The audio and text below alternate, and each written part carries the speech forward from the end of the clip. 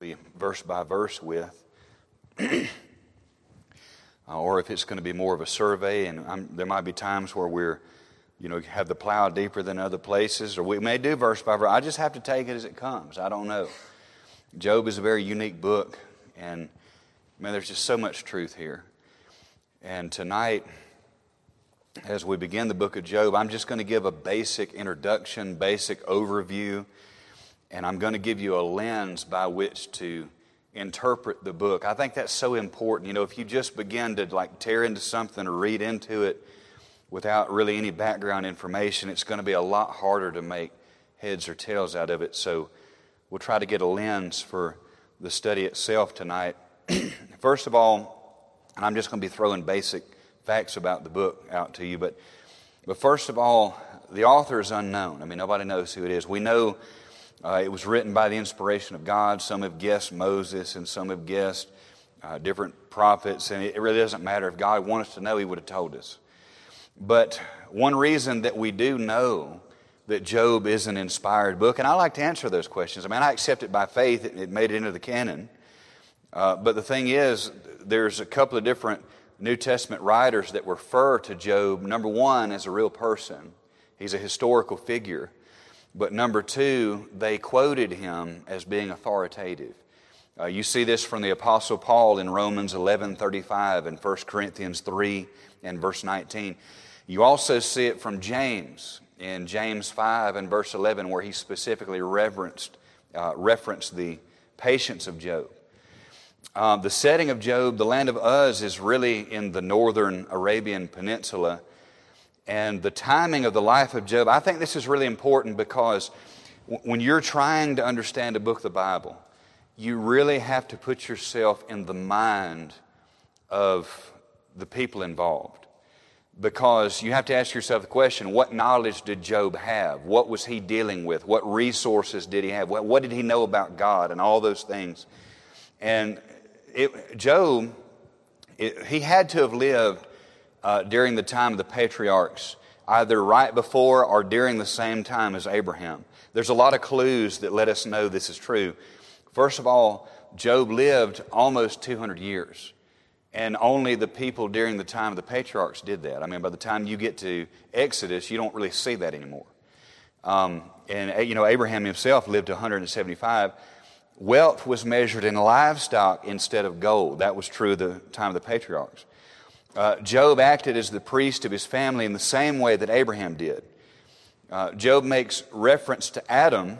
He also makes reference to the flood, but he makes no mention of Abraham, Israel, or the law. And so it had to have been between the time of the Tower of Babel in Genesis 11 to around the time of Abraham, in that frame somewhere.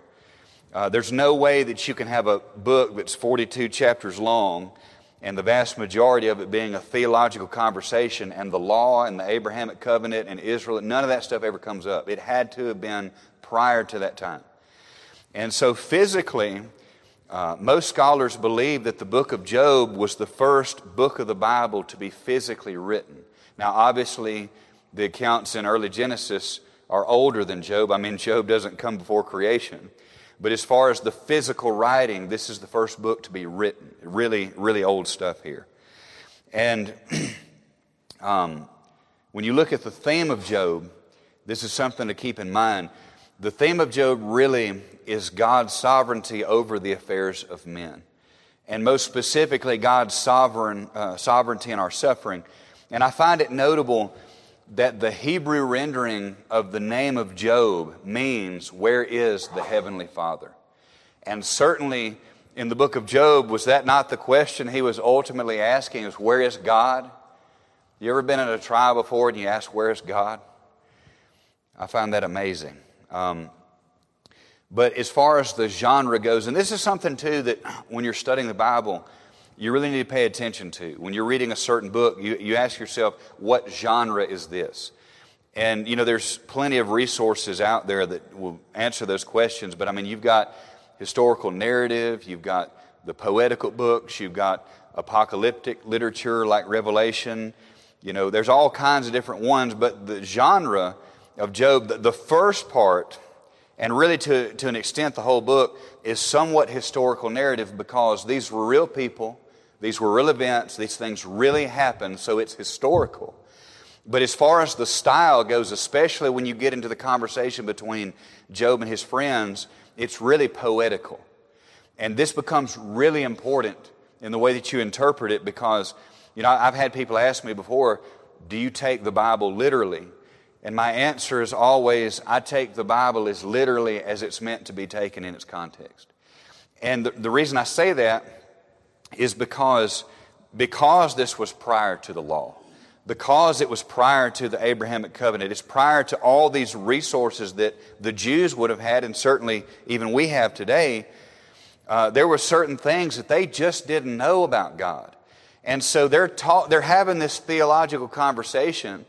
And what you're going to find is that Job's three friends, they were just flat out wrong. They said so many wrong things about God, it's not even funny. And what a lot of the cults do is they'll take certain snippets of what Job's friends said and they take it literally. That's where Jehovah's Witnesses believe that unless, if you don't make it into the kingdom, then when you die, that's just it. There's no eternal hell, there's no damnation. You just take an eternal dirt nap. Your life is over and it's done. And they take a verse out of context from the book of Job about the body perishing and man, where is he? We're going to see that. And so you can't take it that literally. You have to understand where they're coming from. These are, as far as Job's three friends, these are men that really were saying some incredibly wrong things about God. And so you have to remember that when you read it. And so that's important. But as we get into the introduction tonight, we're going to deal with the prologue.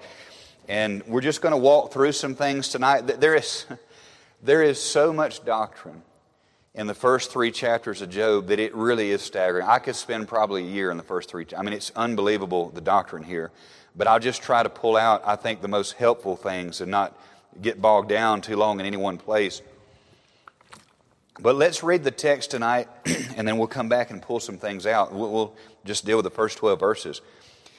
It says, there was a man in the land of Uz whose name was Job.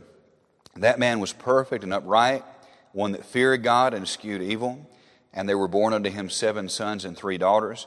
His substance also was 7,000 sheep and 3,000 camels and 500 yoke of oxen and 500 she-asses and a very great household. So that this man was the greatest of all the men of the east. And his sons went and feasted in their houses, every one in his day, and sent and called for their 3 sisters to eat and drink with them. And it was so when the days of their feasting were gone about, that Job sinned and sanctified them, and rose up early in the morning, and offered burnt offerings according to the number of them all. For Job said, it may be that my sons have sinned, and cursed God in their hearts. Thus Job did continually. Now there was a day when the sons of God came to present themselves before the Lord, and Satan also came among them. And the Lord said unto Satan, whence comest thou? Then Satan answered the Lord and said, from going to and fro in the earth, and from walking up and down it. And the Lord said unto Satan, hast thou considered my servant Job, that there is none like him in the earth, a perfect and upright man, one that feareth God and escheweth evil?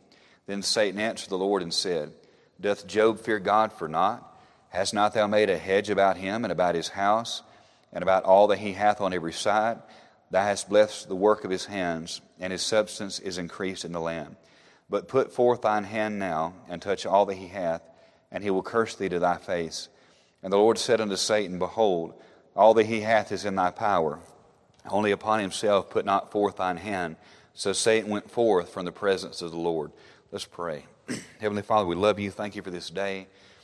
God, just thank you for the people that you've brought here for such a time as this. I know that, God, at some point in time we all face burdens. There's burdens represented in this room tonight. And God, I just pray that through this study that we would just take comfort in your character, in your love and compassion for your children. And Lord, knowing that you know everything, that you're all powerful, that you're all loving, that you're omniscient, you're omnipresent. And God, even when we don't have the answers to the difficult questions, I pray that we could take comfort in you. And Lord, I just ask that you enter me a sin of self and fill me with your Holy Spirit. In Christ's name I pray these things. Amen. So tonight in this introduction to Job, we're just going to look at the prologue. And there's really 4 things that I want to focus on as we get started tonight. But the first thing we need to really pay attention to is the person of Job. Who was he? What was his character like? And when you look at the first 5 verses, I mean, just really focus on this. It says, there was a man in the land of Uz whose name was Job. That man was perfect. Now, perfect does not mean sinlessly perfect. In fact, we're going to find later in the book that Job admits he's a sinner. He was not sinlessly perfect. Nobody has ever gotten there. We know that. We studied that in depth. But it means spiritually mature, complete. It says he was upright, one that feared God. He eschewed evil. There were born unto him 7 sons and 3 daughters. His substance was also 7,000 sheep, 3,000 camels, 500 yoke of oxen, 500 she-asses, and a very great household. So this man was the greatest of all the men of the East. And his sons went and feasted in their houses, every one his day, and sent and called for their 3 sisters to eat and drink with them.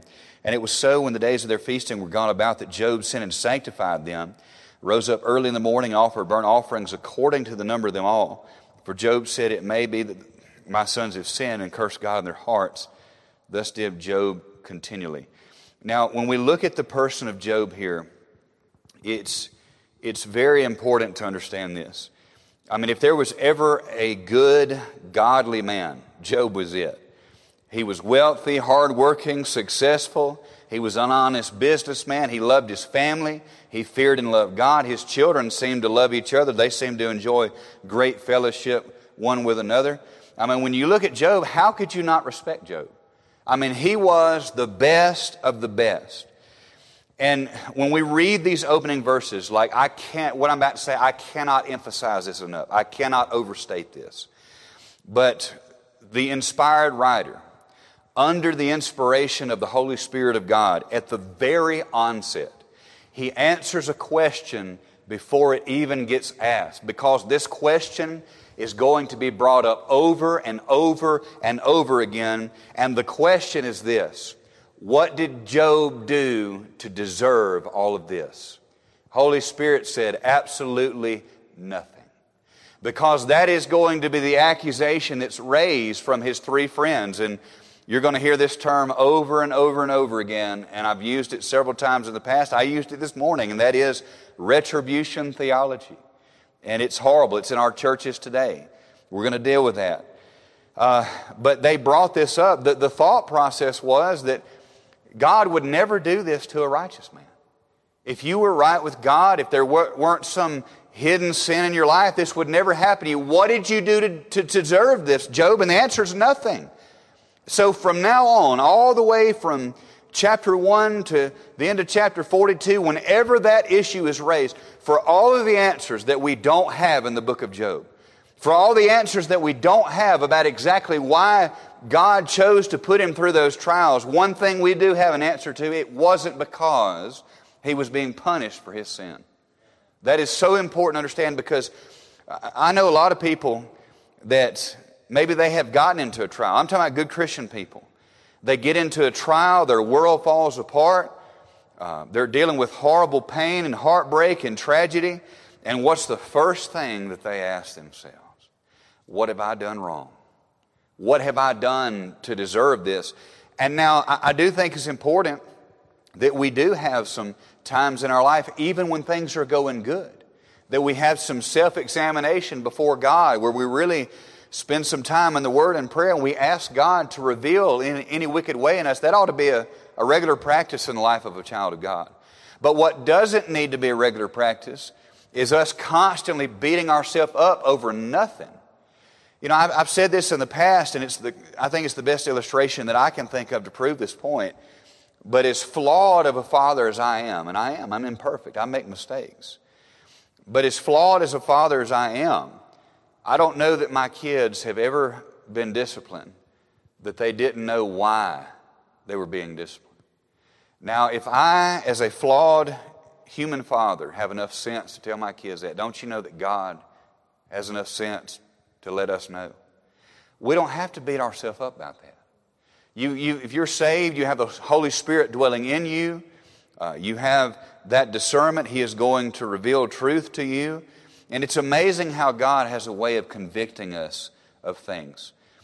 before, during, and after. You don't have to guess about that stuff.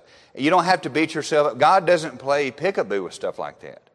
And so once you get past that initial stage of examination, then you need to let it go and take peace in the fact that it's not for something you did wrong. You don't have to walk across hot coals. You don't have to spend the night on a bed of nails. You don't have to inflict any punishment upon yourself. You don't have to do any of that. But I feel like there's a lot of people that have that mentality. Maybe even they would never say it out loud, but they think that way. Listen, Job was singled out, not because of what he had done wrong, but rather because of what he would do right. I just finished a book by Stephen Lawson, and I thought the title was kind of catchy, and it was about Job, and it was the title was, "When All Hell Breaks Loose, You Might Just Be Doing Something Right." And so we need to get past that. Listen, you will never have any peace and joy. You can't even get to level 2 in your trials if you can't get past the mentality of, I must have done something wrong. That certainly was not true of Job. And so we need to understand that. The author here is laying a foundation that says, for all the things that we don't know about Job's trials, they did not come as a result or punishment for his sin from God. We need to nail that down. The Holy Spirit lays this out in the first 5 verses of this book. But then the second thing that we see is the proposition of God. Look at verse 6. It says, now there was a day when the sons of God, now, some have said that's probably angelic beings or heavenly hosts, and that's probably true. But the scene is definitely in heaven here. And it says, the sons of God came to present themselves before the Lord, and Satan came also among them. And the Lord said unto Satan, whence comest thou? Then Satan answered the Lord, from going to and fro in the earth, and from walking up and down it. And the Lord said unto Satan, hast thou considered, man, this statement is amazing. Hast thou considered my servant Job, that there's none like him in all the earth, a perfect and an upright man, one that feareth God and escheweth evil. Now, as we mentioned even in our Revelation study, Satan, even today, he has access to heaven. He has access to God, and we're going to talk more about him in a minute. But what cannot be missed here is that God was the one that brought Job up to Satan. Satan didn't go to God and said, hey, I want to destroy your servant Job. That's not what happened. God was the one that brought Job up to Satan. And first of all, I think this is amazing because the Lord was bragging on the character and devotion of Job. Wouldn't it be amazing if God could say the same thing about us? I couldn't think of a better compliment or a more honorable thing. I couldn't think of anything else in this world that I would want more than God to be able to talk about me like that. That ought to be a desire of our heart to serve God in such a way that He could say such things about us. What might He say about our lives? Even today, what could God say about you? But what's so important about this statement is that from this point on, whatever one may conclude about Satan's involvement in Job's trial, God was ultimately in control. God instigated this thing. Yes, I guess you could say physically Satan was the one that struck Job and killed his family and stole his livestock and all the things he lost. You could say the devil did that, and you would be right by saying that. But you ultimately have to understand that God was in control of it. God was the one that instigated. He's the one that ordained this. He's the one that brought it on. He's the one that organized it. And so He's in control of it. As we're going to see, that's a very comforting truth. Some people say that why would God want to do that? But I want to save that for my last point tonight. I do want to go ahead and get in point 3 quickly. Number 3, I want to look at the provocation of Satan. I want to go back to verse 6 and pull some things out as we go. Now there was a day when the sons of God came to present themselves before the Lord. Satan came also among them. The Lord said unto Satan, whence comest thou? Then Satan answered the Lord and said, from going to and fro in the earth and from walking up and down it. Just a point of doctrine here. It's amazing how just in one verse the Bible can make something so clear. You know, there's a lot of people that think that Satan's in hell right now, and this totally proves he's not. He says, I've been going to and fro in the earth, walking back to and fro in the earth, and I couldn't help but think about 1 Peter chapter 5, where it says that the Satan walks about as a roaring lion, seeking whom he may devour. That's exactly what he's doing. And so that's a good point of doctrine just to point out. But in verse 8 it says, And Satan, the Lord said unto Satan, Hast thou considered my servant Job? There's none like him in the earth, a perfect and upright man, one that feareth God and escheweth evil. And Satan answered the Lord and said, Doth Job fear God for naught? Hast not thou made a hedge about him and about his house and about all that he hath on every side? Thou hast blessed the work of his hands, and his substance is increased in the land. But put forth thine hand now, and touch all that he hath, and he will curse thee to thy face. Now, what I love about this is, on one hand, God is clearly pleased with the life of Job. And on the other side of that coin, Satan is clearly irritated by the life of Job. Wouldn't it be wonderful to have such a testimony and such a life that we both please God and irritate the devil at the same time? Satan says, now this is another thing we cannot miss here. Satan says two very important things in this text that kind of give us a glimpse behind the curtain here. The first thing is, he lets us know about God's hand of protection and provision in our lives. I don't think he meant to do... You know, Satan was inadvertently praising God in this text. He obviously didn't mean to, but he was. He was praising God. We say, how was he doing that? Look at verse 10. Now Satan is talking about the things that God was doing in the life of Job. He says, Hast thou not made a hedge about him and about his house and about all that he hath on every side? Thou hast blessed the work of his hands, and his substance is increased in the land. I mean, when I read this, it is literally Satan praising God. You say, how do you come to that conclusion? Because what this means for us is, and certainly meant it for Job, and it means it for us too, is that every night that you slept safely in your bed, that was God. Every day when you got up in the morning, that was God. Every honest dollar that ever made its way into your hand, every provision that the Lord that has ever been given to you, that was God. Every good thing that has ever happened in your life, that was God. Every person that came into your life at just the right time that you needed, that was God. Every good and every perfect gift comes from God. You know, I think a lot of times that we don't even have, well, in fact, I know, we don't even have the knowledge to thank God like we should. We don't even have the knowledge to praise God like we should. We have no clue, and only heaven will tell how many things that God has protected us from, that He's kept us from, that He's shielded us from, how many different ways perhaps He provided for us and we didn't even know what all went into it. Satan tells us this right here in plain English, and he should know. He should know. And so what a great way to praise the Lord inadvertently.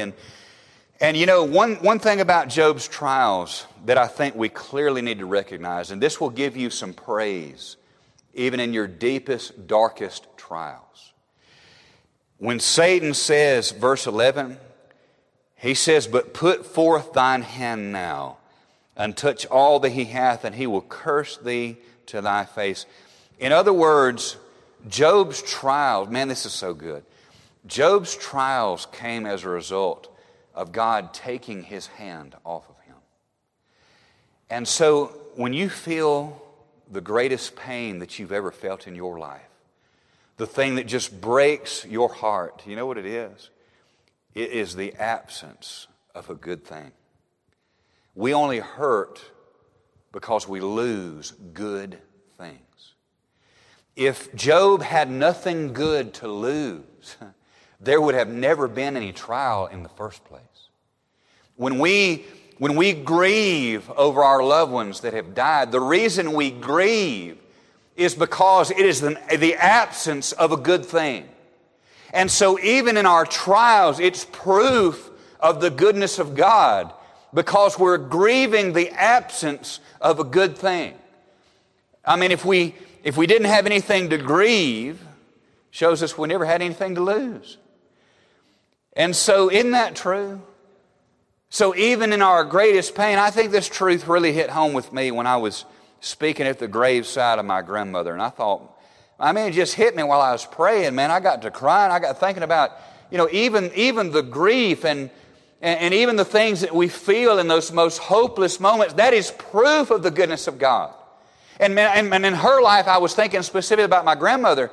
Man, she lived to be 92 years old. She lived through the Great Depression, the after effects of the Great Depression. She lost 2 husbands. She survived cancer twice before it finally took her. She had a heart condition that she had 100% blockage in her arteries and never even had to have surgery because her body had made arteries that went around the blockage. Like she was a freak of nature. And just until the very last year of her life was in perfect health. And man, she knew the Lord. And my grandmother, man, she just loved the Lord.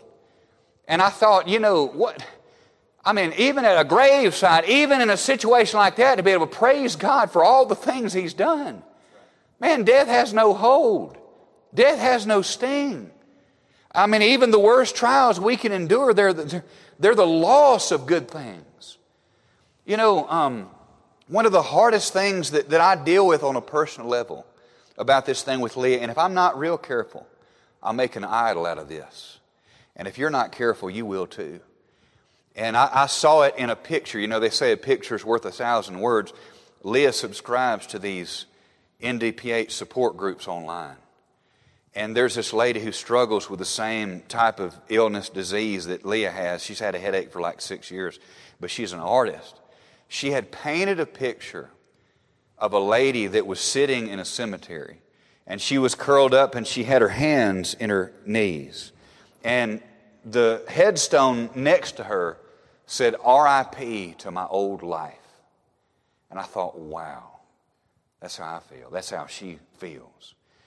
And the thing about it is we think about times where we could go do things and we could take our kids certain places and she could go a day without hurting and all these things that we can't do now that we could do then. But the flip side of that is that we had 12 years where we could do those things, where we could worship in church together, where we could do all these things. And how could I not give God praise for those things?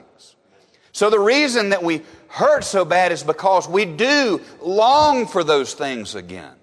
But even that gives praise to God because we had those things when we didn't deserve it. And I guarantee you, if He ever gave it back to us, son, I would never be the same. I would never look at life the same way again. And I just pray He gives us that chance. And so, man, even when we lose things, it's a praise and a testimony to the goodness of God. And so we can't, even Satan, he don't even know it. But he's telling us things about God that we ought to give Him praise for. If you're blessed today, it's because the hand of God is on you. And if you ever suffer a great trial and tragedy, it'll be because God takes His hand off of you. And I hate to break the news to you, but you've never done anything in your life to deserve the blessing of God and to not deserve any trials that are brought on by the hand of God. So Satan lets us know these things. So that's one really important thing Satan says here. The second really important thing that we have to recognize here is that he is questioning the very character and motives of Job. He claims that Job cares nothing about God and only about what God can do for him. Satan says to God's face, He don't care about you. He just cares about what you can do for Him.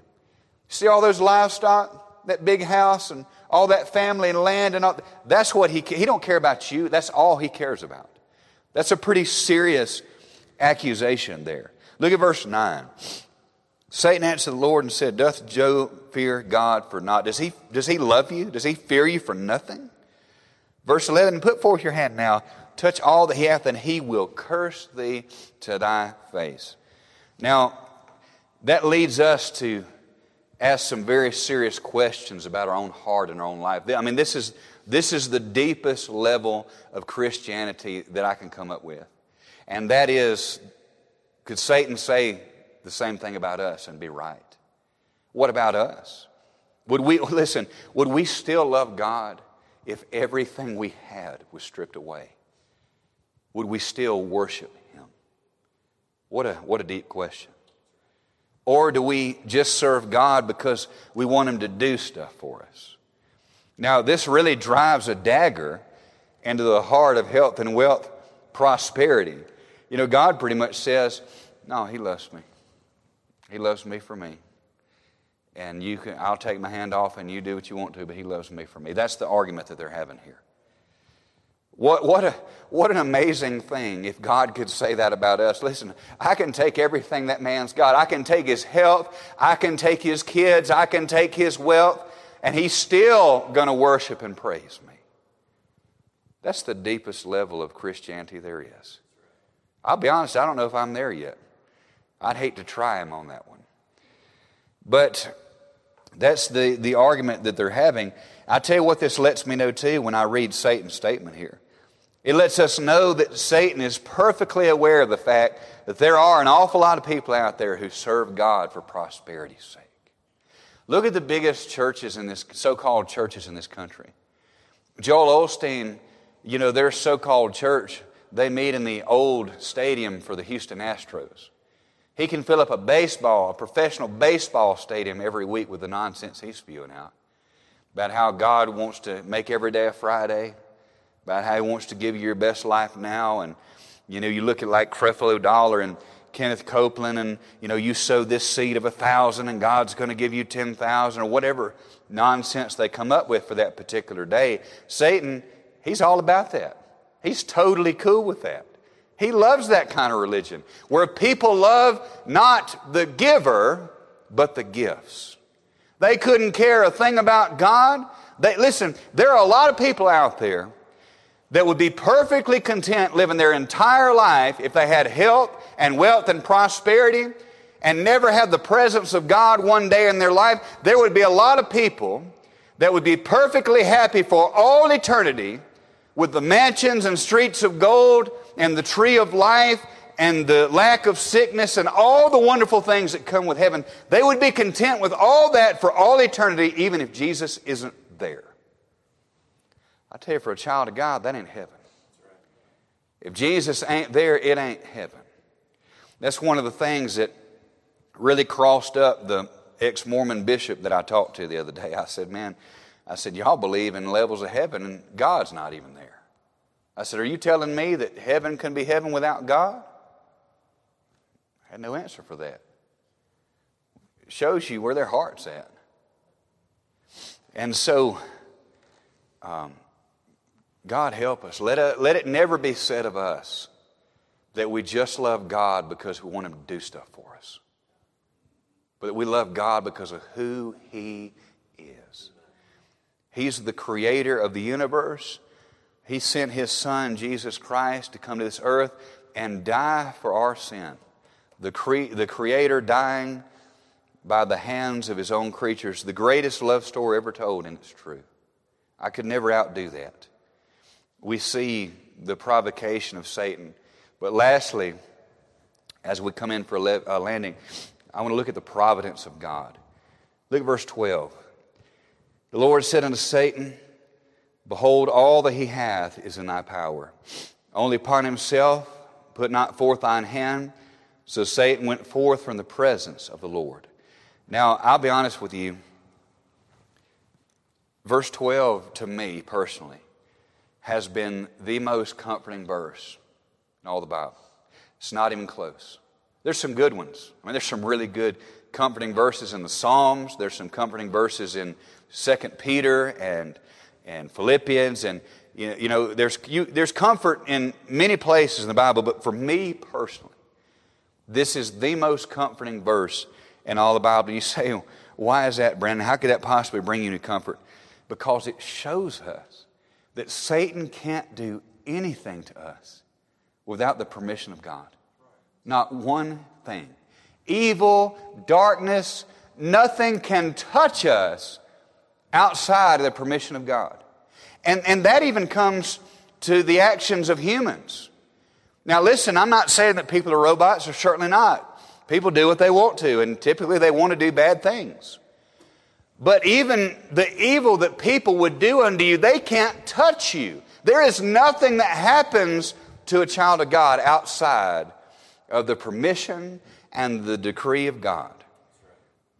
You say, well, how is that comforting? Well, it means there's no such thing as purposeless evil. There's no such thing. I mean, even if you think about what all Job lost, his children were killed. He lost his livestock. Eventually we're going to see he lost his health. I mean, he lost so many things, and we're going to see, I think, we've heard the story of Job so much that we just have kind of gotten numb to it. But when you really read in detail what he went through, he was in torment every day. And it was all by the permission of God. I mean, literally, we see specific instructions here. God says, look, all he has is in your power. Don't touch his life, though. In fact, at this point, it's even more than that. Satan wasn't allowed to touch his life, and he wasn't allowed to touch his bodily health. That comes later. And so, what a blessing.